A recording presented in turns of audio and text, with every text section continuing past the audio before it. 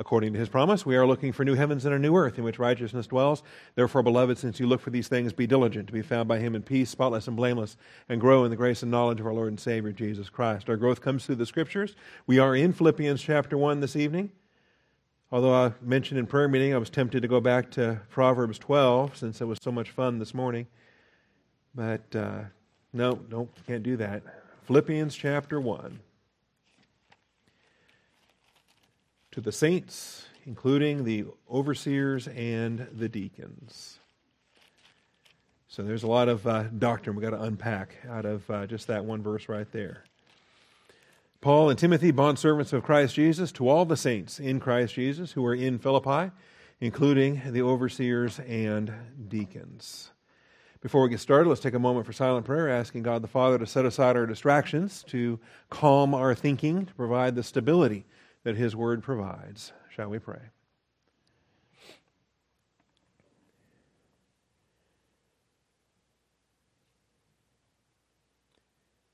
Most gracious Heavenly Father, we thank You for the truth of Your Word and the blessing that we have this evening to assemble together.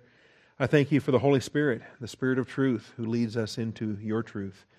Father, I pray that we would be humble to receive it, that, Father, we would have the eyes to see, the ears to hear, and the heart to understand. Thank You for Philippians. So many powerful doctrines in this book. I'm eager to get to each one of them. I'm eager to see the growth, the benefit, the blessings that are going to come to each one of us individually, but to Austin Bible Church collectively.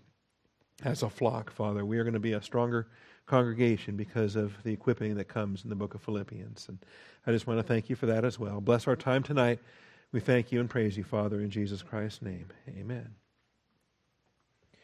All right, we can start with some question and answer time. I actually forgot to load up my Bible software, so let me get that up and running. And we can lead off the questions with, where's the microphone? On the left, okay.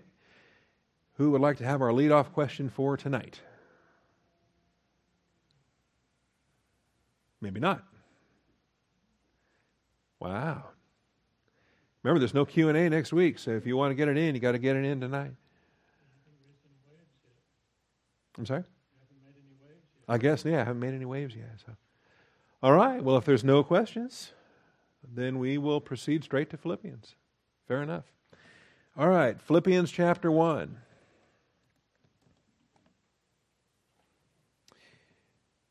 Kind of give you the outline here for the chapter, give you an idea of where we're going with it. We're going to take verses 1 and 2 as our opening development, the salutation itself. A lot of times I don't give the salutation a separate development. I just include it in the opening portion of the chapter. In this case, though, I want to handle the salutation all by itself because it's so significant in the way that it delineates the saints and the overseers and the deacons. So, also the way that it avoids Paul's apostolic office. It's rare that he's not defending his apostolic office in his correspondence, and yet here's an example of that. So Philippians opens with a standard yet significant salutation, avoiding Paul's own apostolic office, yet spotlighting the overseer and deacon offices of every local church. And we're going to have to break it down for you. What is an office? Is that the same thing as a gift? Is it a ministry? Is it an effect? What is an office? Because we spent all that time in Corinthians teaching gifts, ministries, and effects. How does office fit into that? And what are we talking about with offices anyway? Okay. Then the 3 remaining sections of chapter 1 can be titled with marvelous memory verses. And so after the salutation, we'll have 3 more developments, a total of 4 developments here in this first chapter. There's a thanksgiving and prayer section in verses 3 through 11. And this centers on the Bible verse, the memory verse, "He who began a good work in you will perfect it until the day of Christ Jesus." And it's a marvelous verse to memorize. It's a powerful truth. We have individual applications that we make, and usually that's how it's thought of on an individual basis. But ultimately, the context of this chapter is a corporate basis. He who began a good work in y'all, as an assembly, as a Bible church, the flock, the saints, the overseers, and the deacons at Philippi. He began a good work in them collectively as a body, and He will perfect it. That local church, I believe every local church, has a destiny to fulfill from the time it's planted to the time its lampstand is removed. And Jesus Christ is in charge of that as the head of the church. So we'll have some studies there connected to that. I remember when Ralph taught this years ago. Philippians was the book Ralph Braun was teaching when I first visited Austin Bible Church in 1990. And so I'm a young soldier, an MP from Fort Hood, driving down, 21 years old. And here's Pastor Ralph, and he's teaching Philippians. And I'll never forget it. The strong start, the follow through, and the victorious finish that he taught, or the right start, follow through, and strong finish is how he taught it. And a lot of that came from this verse right here. He who began a good work in you. And then the second section, verses 12 through 18, I call this the occasion for writing section, and it's common to many epistles. An author will explain why he's writing, one of those, you might be surprised to hear from me things, but here's why I'm writing. The occasion for writing section centers on my circumstances have turned out for the greater progress of the gospel. And that's verse 12 here. I want you to know, brethren, that my circumstances have turned out for the greater progress of the gospel. So he's not complaining. And whatever they've heard and whatever the reports are that motivated them to send Epaphroditus down with the funds that he brought, that they shouldn't weep for him. They shouldn't be sorry for him. They shouldn't feel bad about where he is. Paul's rejoicing in where he is. And he wants them to know that. And he wants them to know that they can have the same thing, mastery of the circumstances and details of life. Okay? And whatever the circumstances are, God works in it for the greater progress of His eternal plan. And we can rejoice in that. And then finally, the conclusion of the chapter, verses 19 through 30, the chapter concludes with an application, both for Paul himself personally, as well as for the Philippians, to live as Christ and to die as gain. And this is, obviously, it's a personal matter when you're on death row and you don't know what you're not on death row, but he's waiting his sentence, not knowing if he's going to get put on death row, if he's going to be executed, or if he's going to be released. And he doesn't know. And honestly, not only does he not know, he doesn't know what to root for. He's not sure what to hope for, or what to dream about, because he sees the pluses each way, that to live as Christ and to die as gain. And we need to have that lesson. And I think it's vital that we don't wait until we're in that deathbed aspect. We should have that motivation throughout our life. To live is Christ. And it's not like it's a consolation thing that, oh, well, if I die, I'm going to go to heaven. That only centers on the to die is gain part, right? And I think too many believers, Christians who should know better, all they pay attention to is the second part of that verse, to die is gain, to die is gain. And that just kind of makes Christianity like a fire insurance policy or something, They're not going to go to hell when they die, so to die is gain. But they've totally ignored the first part of it, that to live is Christ. And so that day by day as we're living, it's Christ, not us, see, which is a great follow-up to the Galatians doctrine that we saw in that regard there as well, Galatians 2:20. So those are the sections, all right? And we'll handle each one of them in turn. For tonight, though, we're still dealing with the salutations. The salutations to saints, overseers, and deacons. And I tried everything I could to turn overseers and deacons into S words, and I just couldn't do it. The seer-overers just looked bad. And the servants, I knew about servants, because deacons can be servants. But the seer-overers, I couldn't bring myself to do it and subject it to the ridicule. Supervisors. Okay, there we go. In any event, this is the salutation. So Paul and Timothy, bondservants of Christ Jesus. This is one of 6 Pauline epistles co-authored by Timothy. I think too often the and Timothy gets ignored or gets thrown away. It's kind of a useless thing. And there are authors, there are theologians actually that dispute the concept of co-authorship anyway. And they say, come on, it was really Paul's letter. It was just a courtesy, tacking Timothy's name on there just because whatever. It more than a courtesy. There is a definite impact in Timothy's co-authorship. There is a distinction to be found. And I think it's a matter of extreme significance. The Holy Spirit doesn't just throw words out there for no reason. All right? It says Paul and Timothy, and the role of Timothy in these things I think is important. So recognizing his impact here, the 6 epistles that he is listed as a co-author or co-sender, including 2 Corinthians, Philippians, Colossians, 1 and 2 Thessalonians, and Philemon, right? That's the canonical order. That's as you flip pages in the New Testament, that's the canonical order that those books appear in. Put it in chronological order, It's 1 Thessalonians, 2 Thessalonians, and then I believe it's Philippians right after that. Okay? Philippians, then Colossians and Philemon, then 2 Corinthians last of all. All right? 2 Corinthians last of all. Now, of the 7 that he did not co-author, Timothy is still connected to 6 of them. And I'm not going to spend a ton of time on this again because we dealt with this the last time, or a week ago tonight, and we looked at this. He's the personal recipient for 2 of them, obviously, 1 Timothy and 2 Timothy. He's not a co-author of 1 Timothy and 2 Timothy. They were written to him, so that makes sense. But he's a child, and he's a childhood recipient of Galatians. We don't often think about that, but the Galatian region is where he's from. And so the first missionary journey, when Paul passed through there, Timothy was an eyewitness of that. In 48, 49 A.D., Timothy's an eyewitness of that, all right? I guesstimate he was born in 40, all right? And so here's a 9-year-old kid watching this. And he's there with his mom and his grandmother. They're both believers. And Paul and Barnabas came through on that first missionary journey. And Timothy was an eyewitness of all of that. That's no question on that. And so then when the letter of Galatians gets written in 49, the letter of Galatians gets written and it gets sent to them, he's a part of the church that received that letter. So he's a childhood recipient of Galatians. And then in Romans and 1 Corinthians, he's not a co-author and he's not a recipient, but he is mentioned in both of them.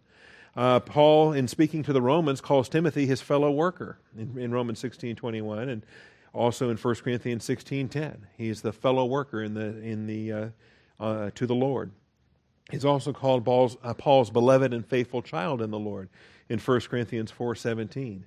That not only is he a brother and a co-worker, but he is very tender in Paul's estimation.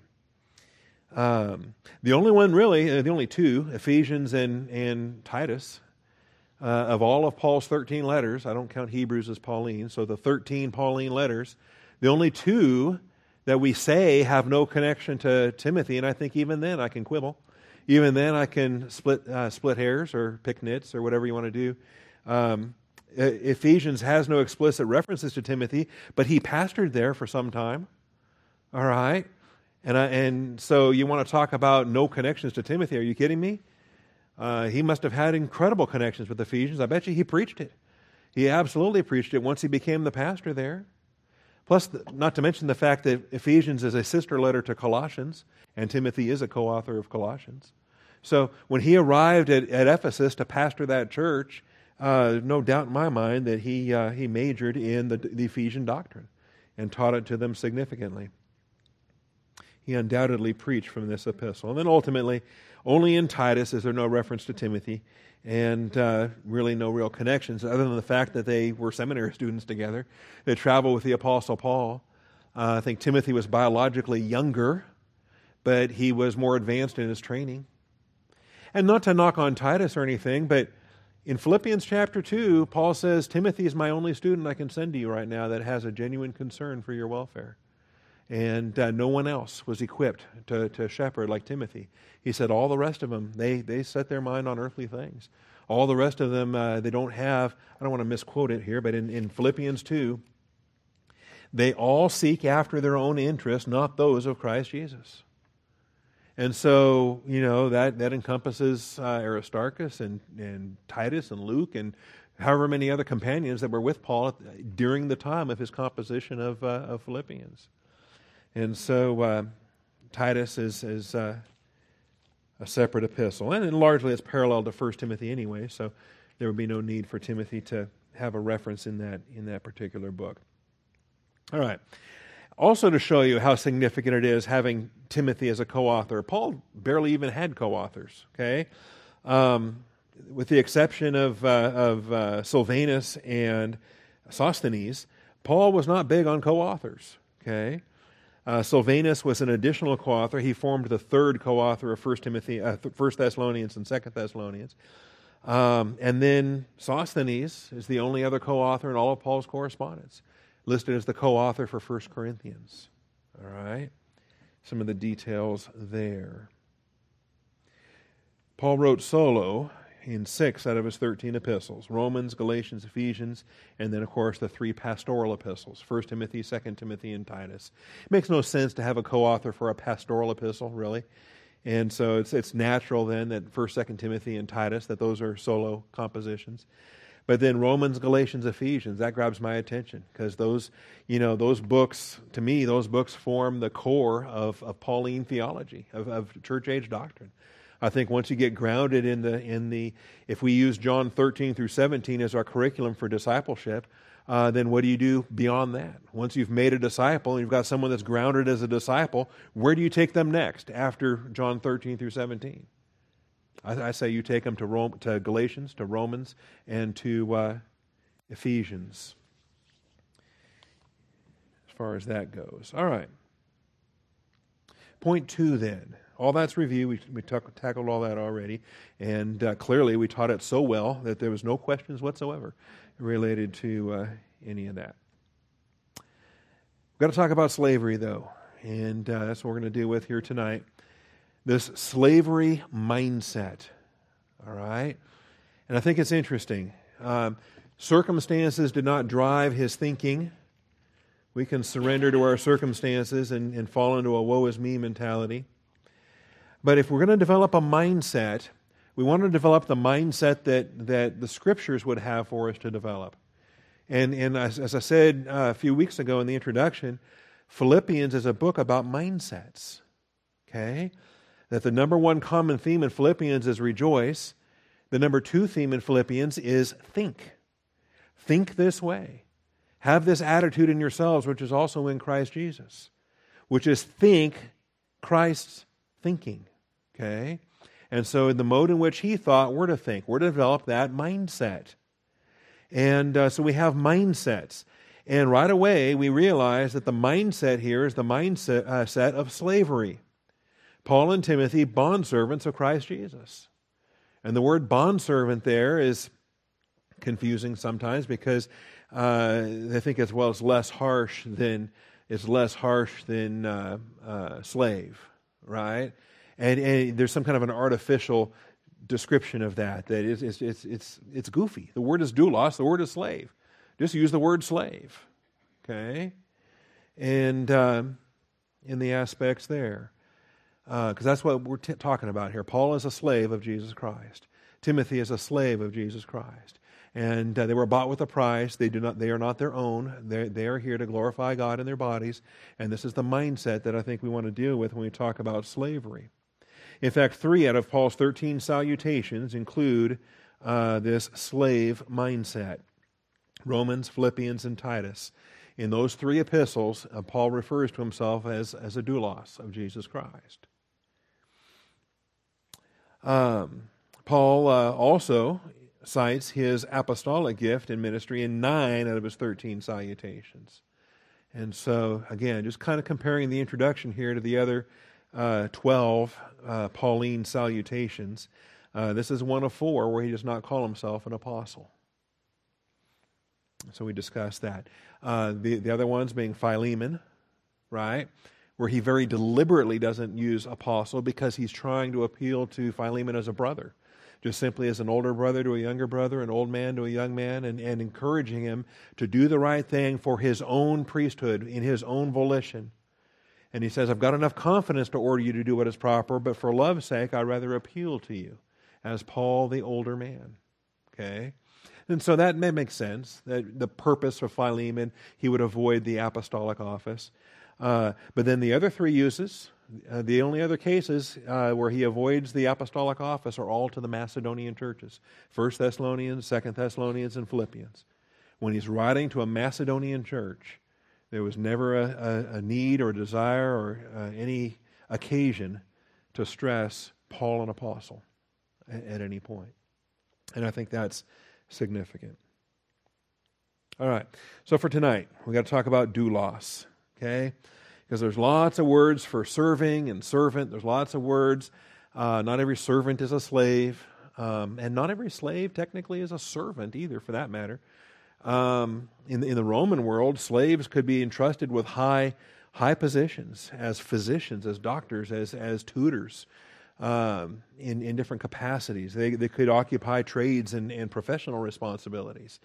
They wouldn't view themselves as servants. The only difference was their slavery estate was one of citizenship, or lack thereof. It was one of ownership, that they themselves were owned by somebody else. And that's what it means to be a slave, is that you don't own you. Okay? And that's what it is. It's what it has been since the ancient world. That's what it is in modern times. In many places around this world, slavery still exists. Okay? Typically in Muslim realms of the world. But there we have it. All right, the word is doulos. D-O-U-L-O-S. D-O-U-L-O-S. And I love this because you can, even if you don't read Greek, it looks like doulos, doesn't it? Doesn't the D look kind of like a casual D? Kind of angled off there. The O looks like an O. The U looks like a U. Okay, the lambda might be the strangest of maybe the lambda doesn't look like an L. It looks like an L with a kickstand. Okay? And so it's leaned over a little bit. The omicron looks like an O. And then the S looks like an S, right? The final sigma looks a lot like the English S. Anyway, doulos. 1401 is the Strong's number. Has 126 uses in the New Testament. So, the Bible says a lot about slaves. Okay? 126 uses. That's a lot in the New Testament usage. Variously rendered slave and bondservant, and I can't explain why. There's no rhyme nor reason for why. And although I've read some theories and I've read some ideas, but most of those theories don't hold up when you scrutinize it, when you take a look at it. Okay? I showed you the color wheel, I think. We can bring that up again. This is the fun stuff that you can do. Philippians 1:1. All right. Make it large enough for the back row commandos. All right. Bondservants. And there's your doulos lemma, and here's your word study. Again, it's visual. I'm a visual kind of guy. I can look at a picture and learn a lot just by staring at it. But, there it is, okay? Doulos, and here's how it's translated. Slave. In 98 out of 126 uses, right? It's slave. 98 times, it's slave. Well, that's overwhelming. I get that.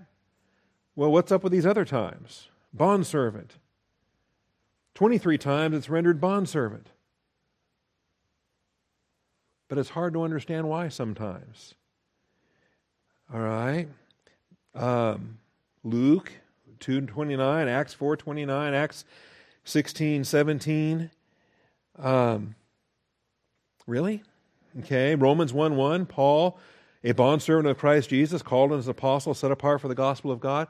Well, why is it rendered bondservant in Romans 1:1, and it's rendered slave? It's rendered bondservant in Philippians 1:1.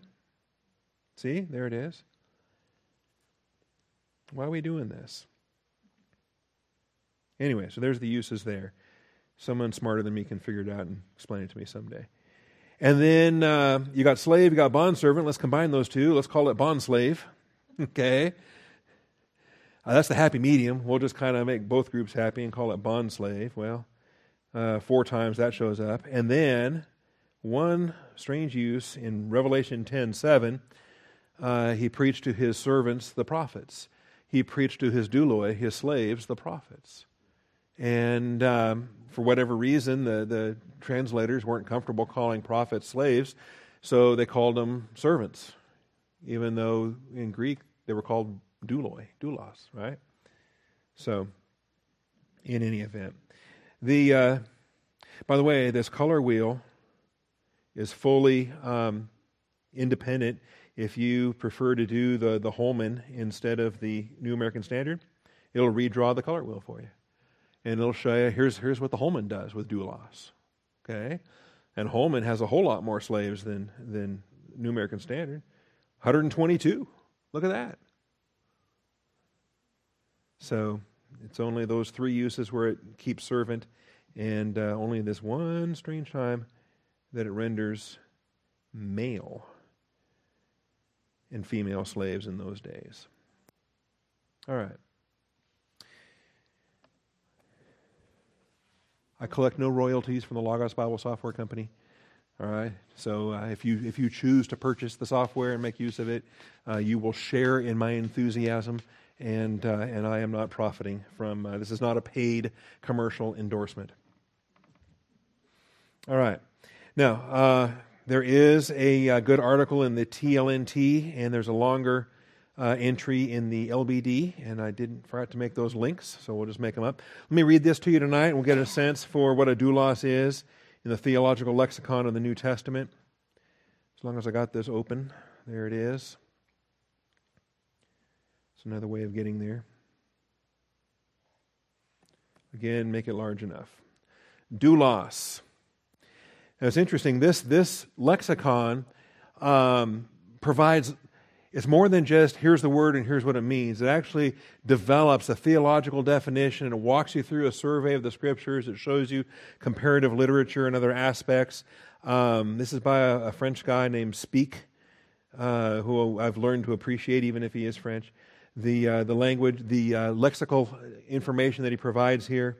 And so you see across the top, you see the term doulos, along with some synonyms, along with some other Greek expressions that are largely synonymous or related, right? The oiketes, the oikeos, the misthios, the misthotos, those other terms. And it kind of gives you shades of distinction to be found. An oikos or an oiketes might be a house slave, a house servant, the domestic servant, as opposed to somebody in the mines or the fields or rowing a ship, something like that. Even a term for a family member, or a misthios is a paid worker. Okay, somebody who's just in it for the pay. And so they're a worker, they're a laborer, a hired laborer, right? And Jesus preaches about that when he says there's a difference between a shepherd and a hired worker. The guy that's just in it for the money is a hired worker, is a misthios. Okay, a salaried domestic servant. And I think I mentioned a week ago, we lose sight of that because of our position in the modern world, right? We're used to management and labor disputes, okay? We're used to paid wages being, you're fighting for higher wages and whatever. But in the ancient world, you're competing against slaves that don't get paid. And so that makes it rough for you if you're willing to, work for some money, and the employer is going to say, why would I pay you? I'll just buy a slave, okay? And you talk about a damaged job market for for different things. And so really a misthios, it was hard to get work on that basis unless you were so in demand as a skilled tradesman, a carpenter, or some other professional that could demand that kind of a wage. It was a different world back then. All right. The next section of the lexicon lists other resources. And so if you're familiar with Kittle, here's the Strong's number, right? And so that opens up Strong's. And then here's Kittle, Theological Dictionary. And here's the Exegetical Dictionary. And here's Moulton and Milligan. Moulton and Milligan tracked papyri and graffiti. And if a word was used on graffiti that they found in an archaeology dig, that someone had scrolled the word doulos on a wall somewhere, or the word doulos showed up on a cemetery inscription. See, Moulton and Milligan tracks the graffiti and the papyri uses. Lauanita lexicon, Blasta, Brunner, and Funk. Here's BDAG and BADG and these other lexicons. Anyway, very useful in that regard. It is wrong to translate doulos as servant, so obscuring its precise signification in the language of the first century. All right? You don't want to confuse it with a deacon, diakonos, that's also servant. You don't want to confuse it with latruo, if you're going to be a religious servant or do a religious service. There's lots of different words for service. The doulos is the slave, the one who is owned by somebody else. In the beginning, before it came to be used for slaves, doulos was an adjective meaning unfree, as opposed to eleutheros, which meant free. So you had these antonyms, free and unfree, eleutheros and doulos.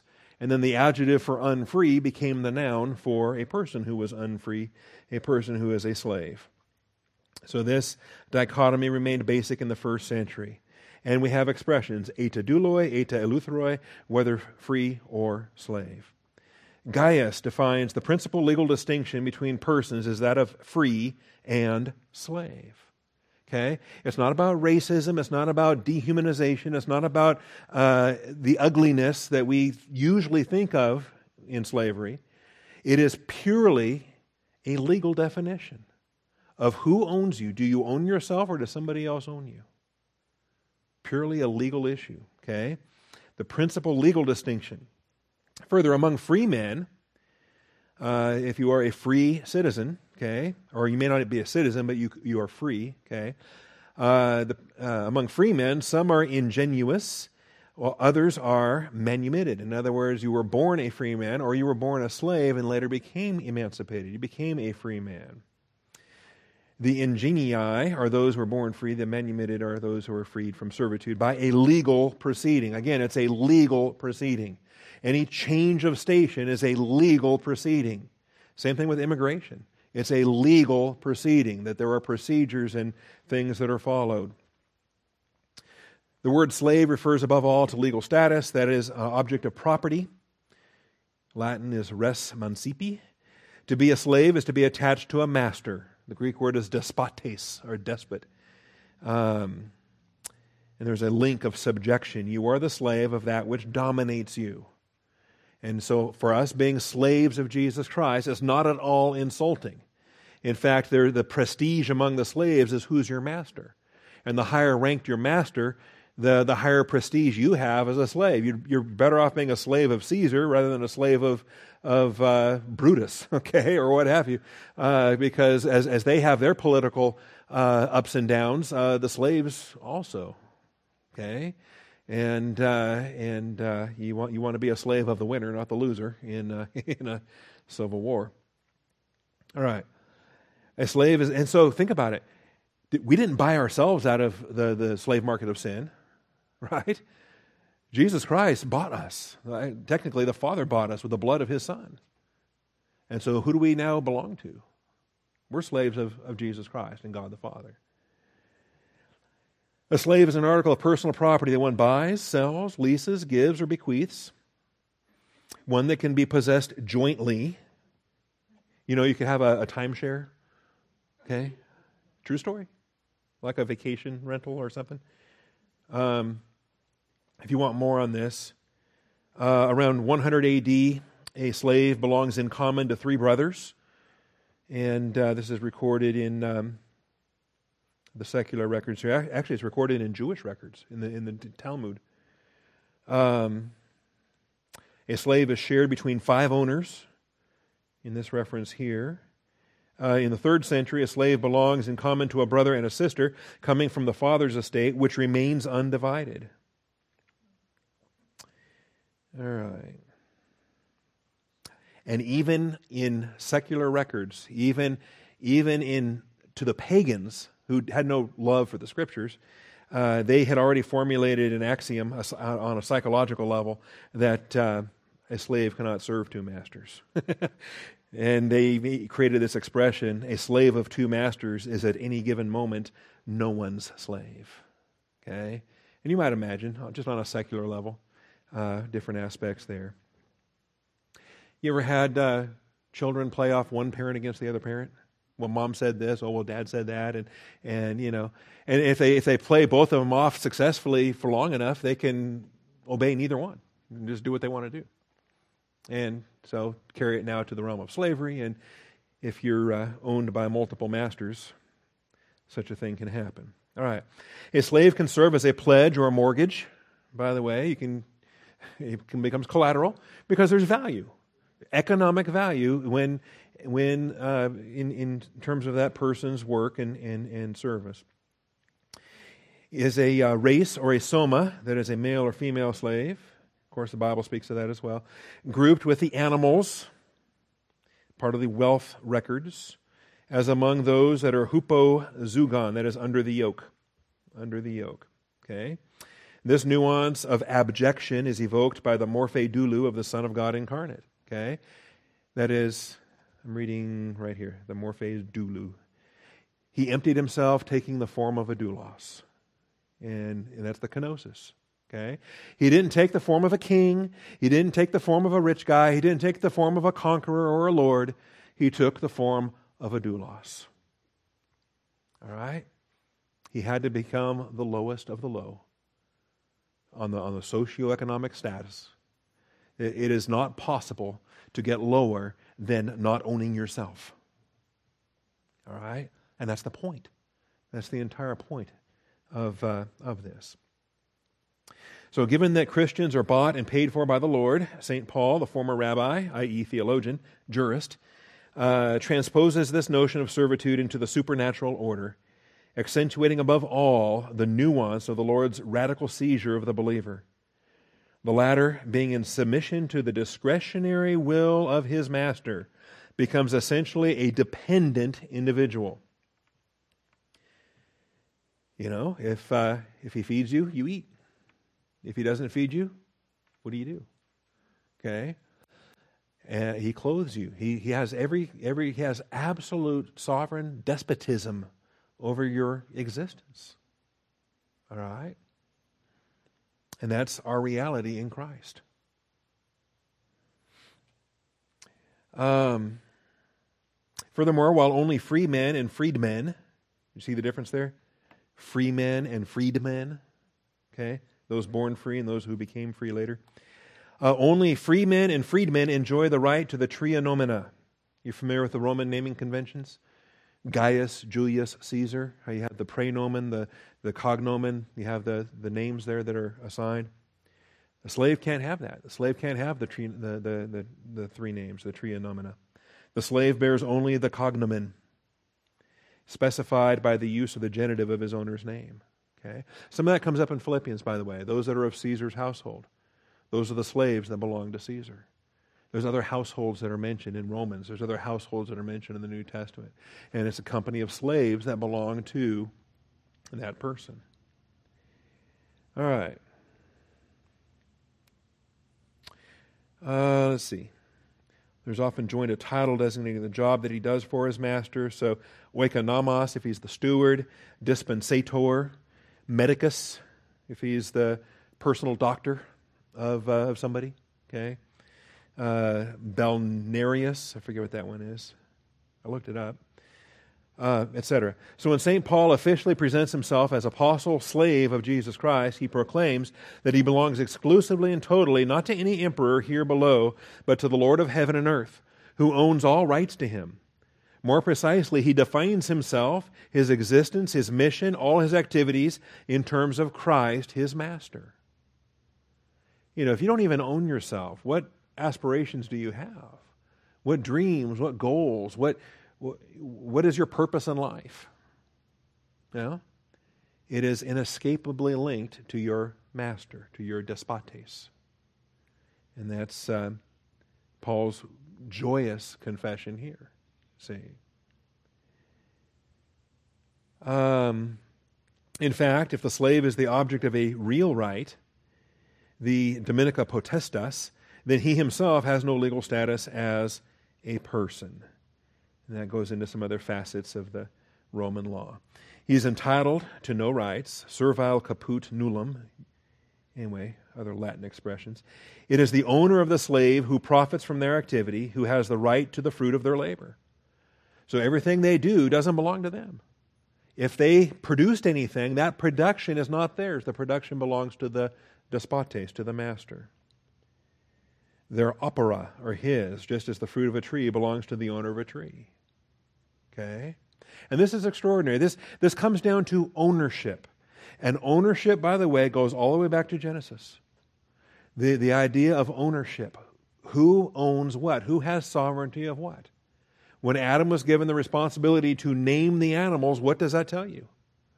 All right, they didn't name themselves. The sovereignty comes as you assign the names.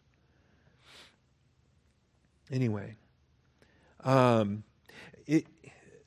insanity of this world has gotten so lost in terms of what constitutes ownership that sometimes it's even impossible to define "thou shalt not steal," right? Because that kind of goes away now. If it shouldn't be yours anyway. We should all just share it. Then there's no such thing as ownership. Then it's all just communal. It's all collective. Okay, and that's all in total defiance of sovereignty, and thou shalt not steal. Or even be bigger than that. How about thou shalt not covet? Because what's the hard attitude that thinks that somebody has more than they need, or somebody has too much, or somebody has more than I do, and it's not fair? Okay? It comes down to coveting, which leads to stealing, which gets us where we are today. All right. So the fruit of a tree belongs to the owner of the tree. See? And it makes sense. Until satanic insanity comes in, and then there's pride, and there's greed, and there's the greed isn't in the owners. The greed is in the people that aren't entitled to what they think they're entitled to. See, which is typically labor unions, right? Workers who say, this company belongs to us. We're the workers. We produce value. And fail to realize the owner is the owner. And you're not producing value other than what he's paying you to produce. And if somebody else produces value better than you, then they're going to get the job and you're going to lose the job. And you don't produce value because it's a liability based on what it costs to use you. Okay? If a robot does it better than you, guess what? All right. Wow, there's a whole series right there on biblical economics. Okay? Because the rebellion against authority is what it's all about. Whether you're talking labor against management, whether you're talking about worker versus owner, whether you're talking about feminists against the patriarchy, or you're talking about children against the parents, or you're talking about borders, whatever. Every single dispute in our time is a satanically motivated attack on the authority of God.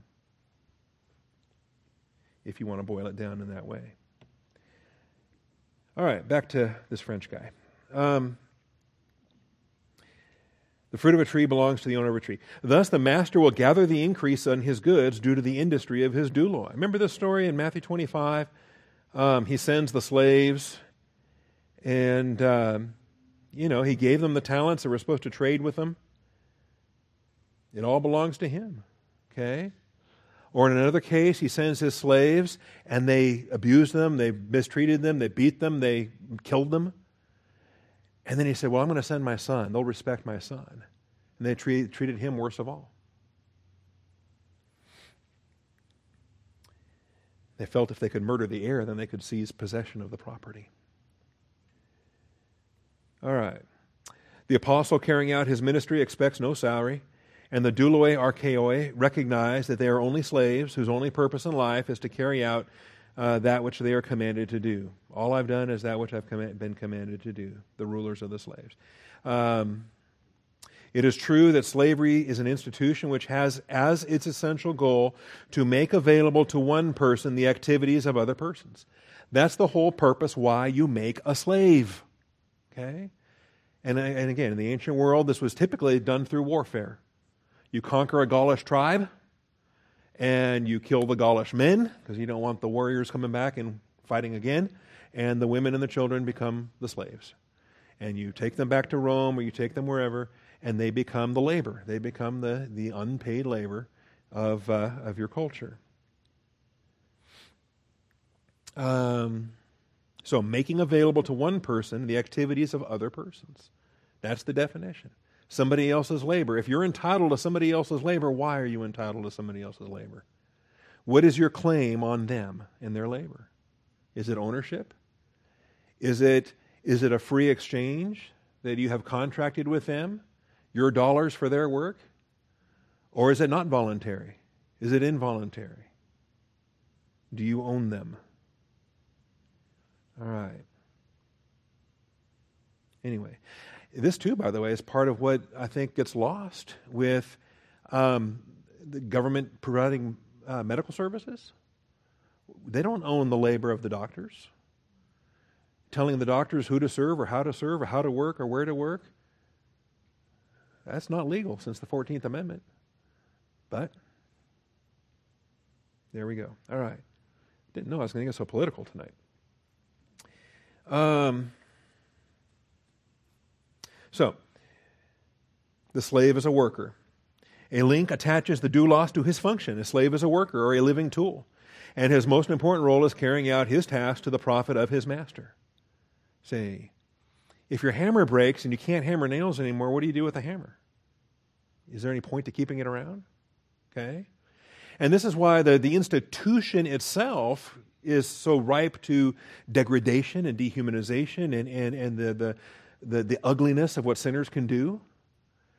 Because just like you wouldn't keep a broken hammer around, what are you going to do with a broken slave? What are you going to do with someone that's too old to dig in the mines anymore, or what have you? See, it's horrendous. All right.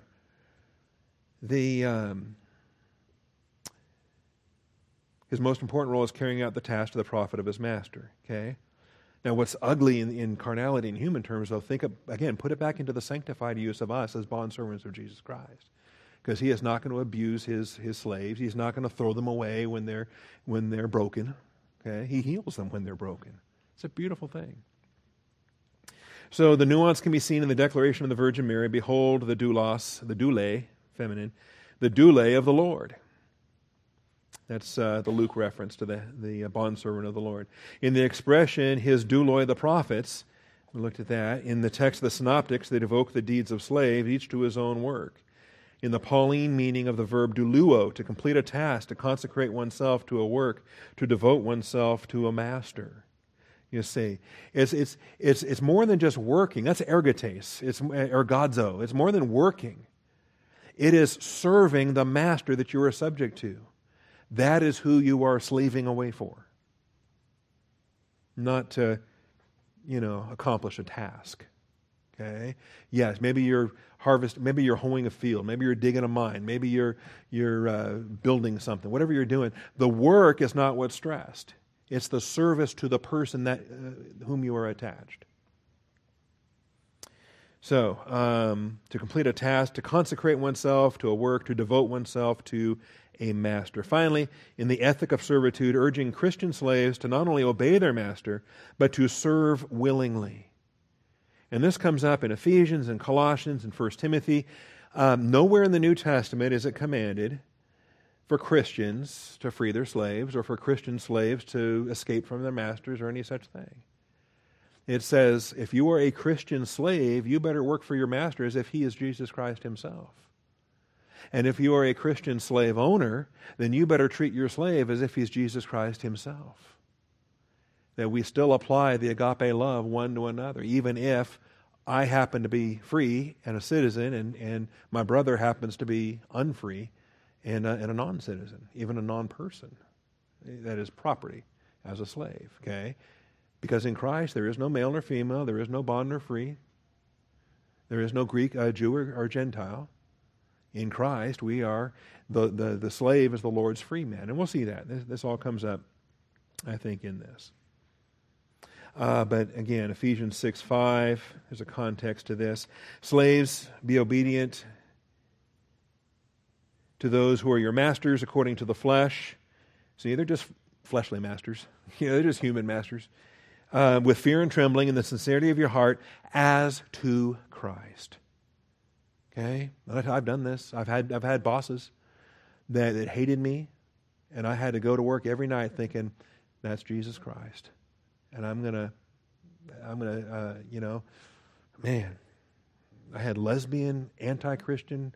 They hated men. They hated Christians. They hated heterosexuals. They hated 3 or 4 other things, and I was all 6 of them. Okay, they hated just in an ugly, ugly frame of mind, and I qualified for all 6 categories of hate. And she was my boss.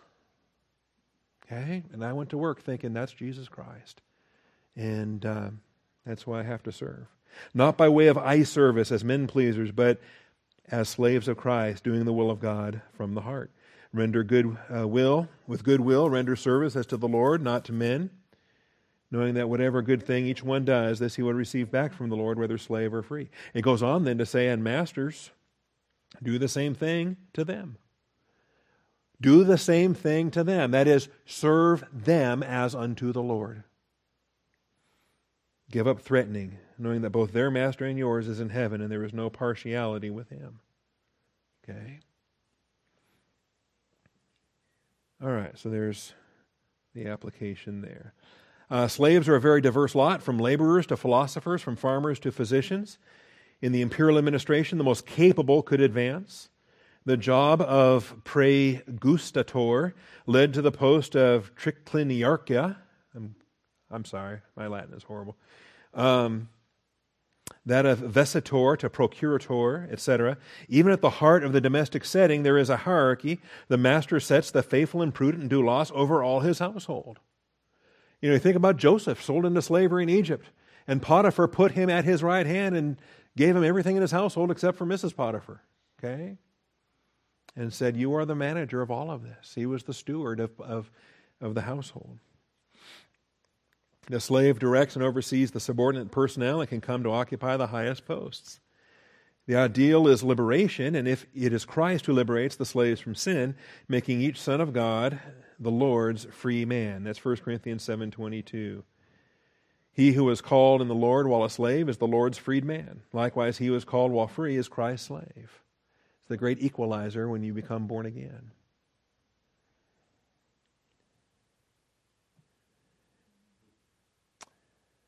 And a oiketes is most often a slave as well, though in many texts it's not possible to say with certainty.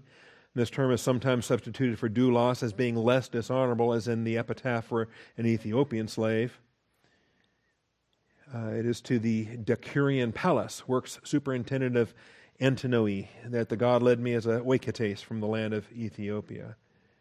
The etymology of the oikos, that's the word for house, and so the connection of house with a slave would make the domestic type slave instead of the field or the mines or rowing a ship in the Roman galleons. Oiketai are people in service, and we can probably get past the rest of this. Members of the same family. I think sometimes it became a endearment. Even to this day, aren't there some disparaging marital expressions like the old ball and chain? Okay, well, where does that come from? I think it comes from people with sin natures and a twisted sense of humor. Anyway, among the domestics attached to a household, some are salaried, called the misthios. These workers, hired when there is work and discharged when they are no longer needed, are treated without consideration.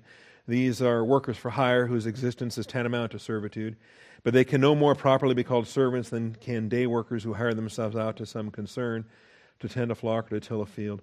Emphasis is always on their compensation, and so if they've been given their wages at the end of the day, goodbye, see you, have a nice life.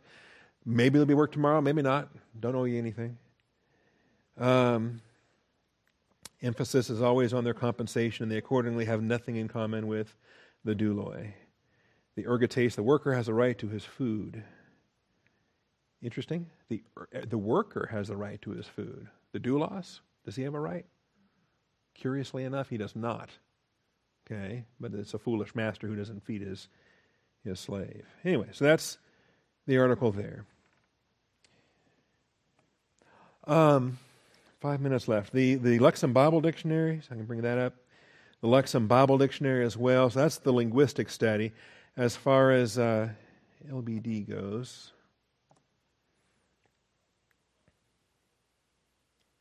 slave. Here we go.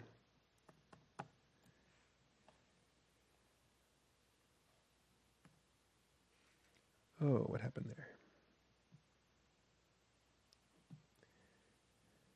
One of these days I'm going to learn how to use this. Here we go.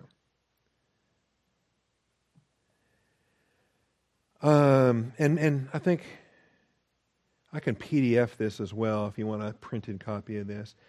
The practice of one person owning another as property, or one person owing a debt to another and repaying that debt via their labor. Debt slavery, very common, okay? And that was usually for a fixed period of time until such time as the debts were paid off. Often it wasn't even yourself, okay? Things get kind of tight. You got a spare kids laying around, okay? Children, I'm honest, children were sold off into debt slavery, okay? And they finished their contract, and it helped mom and dad pay off their debts. Obviously, in the Jewish world, they had a jubilee, and they had a redemption, okay, that was not available in the Gentile world. Found in the ancient Near East, the Greco-Roman world, and the Old and New Testaments, no single description of slavery fits the various forms it took in the ancient world. However, it was quite different from the slavery practiced in the West during the 18th and 19th centuries. In some ways, yes, I agree with that statement. In other ways, no. Okay? That the modern slavery was identical to that which was practiced in the ancient world. It was just done on a more industrial scale.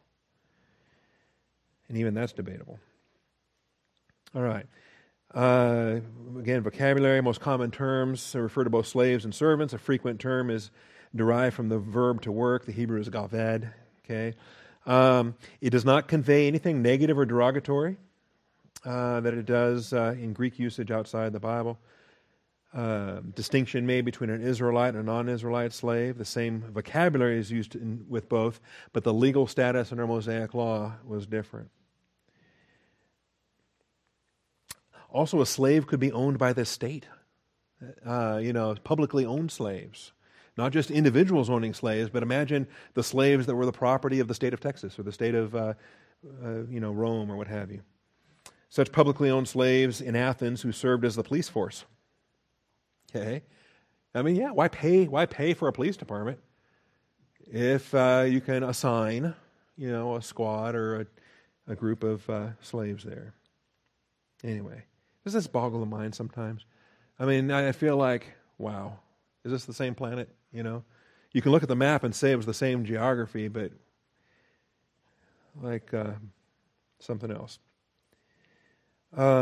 Slavery could take the form of debt slavery, in which people sold themselves or their children. The majority of slaves were prisoners of war, sold into slavery, like the conquest of Gaul. Man, Caesar got so rich selling all those slaves, all those Gaulish slaves. Slaves in state-owned mines worked under inhumane conditions and had a short life expectancy. Many household slaves, on the other hand, fared better. In addition to denoting a person's legal status or identity, the term slave also denotes a power relationship between persons. Patterson defines slavery as social death, arguing that an enslaved person was alienated from all rights or claims of birth and ceased to belong in his own right to any legitimate social order. This was in a very stratified society that Rome was, okay?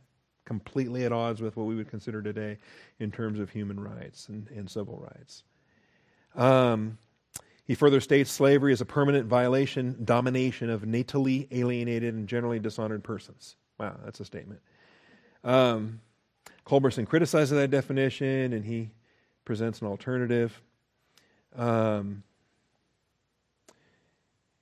understood in the context of households, which would account for the diverse slave experiences. And, beyond torture, rape, and death, okay, for those that are captured in battle and abused. But for those that are born in the house, become household members. And so there is protection, participation, and influence in institutional affairs. Anyway, I'm out of time. I probably won't get back to this again on Sunday, so if you want a copy of this, let me know. I'll make a PDF out of it and email it to you. If I change my mind, if I think there's more that's worth reading here, we'll do that Sunday morning and then move on to the next expression, because bondservants of Jesus Christ to the saints, we need to understand our sanctification, all right, how we're set apart, how we're made righteous, we're made holy in the unfolding plan of God. So, Father, I thank you for this study. I thank you for your truth. And I pray that you would be at work, that your Holy Spirit would open the eyes of our understanding, Father, that we will understand these realities for what they were and what they are now. I thank you for the grace that we have in Christ, Father, and the blessings that we have to study to show ourselves approved.